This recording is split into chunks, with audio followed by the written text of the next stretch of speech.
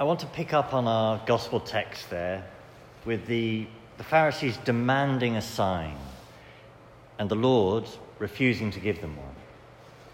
Now, to make sense of that, we need to bear in mind, if we think of the gospel text we've been hearing in this sequence, just a couple of days ago we had him healing the Syrophoenician woman, then giving hearing to the man who is deaf.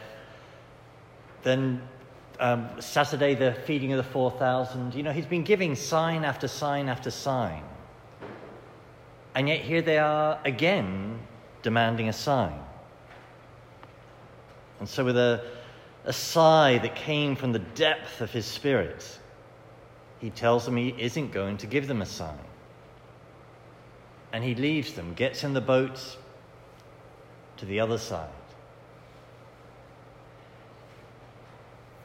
And I find that, in a sense, a rather frightening image. The thought that the Lord Jesus Christ, God from heaven to earth, could be there in front of you and say, "No more.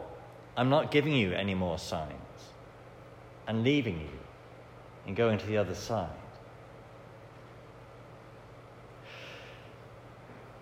Now, the key point here, surely, is that they're demanding, they have no right to be demanding yet another sign. And that we can abuse the Lord's generosity in demanding another sign yet again. And in the parish context, at least my experience, and I'm sure it will be yours, is that people will often do this to the Lord as well. That they will somehow demand that God speak to them until he says what they want him to say.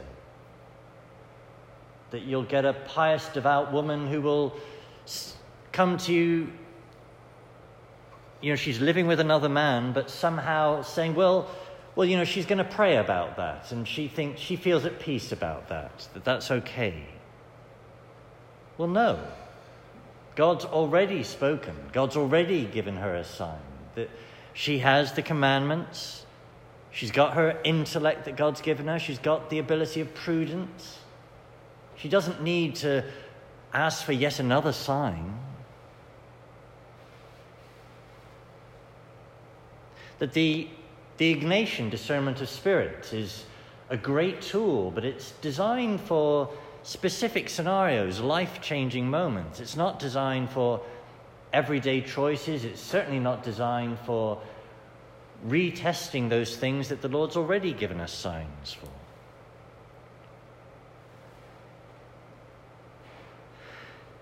Well, what about seminarians? Well, let me suggest to you that the 7 most abused words in the PCJ seminarian lexicon are, "I'm going to pray about that." That your formator tells you to tidy your room. I'm going to pray about that. Your formator tells you that you need to be getting up earlier. You need to be going to bed earlier. Well, I'm discerning about that. Your formator tells you that you need to be at class more punctually. Well, I'm trying to see what God's saying about that. Well, don't demand that God give you a sign when he's already spoken to you through 1,000 normal means. The alarm's going off. You don't need to ask for a sign. The alarm is the sign. Get out of bed. So, with a sigh that came straight from the heart, he'd had enough of giving them signs. In most things in life, God's already spoken to us through ordinary things. Let's stop demanding that he give us even more.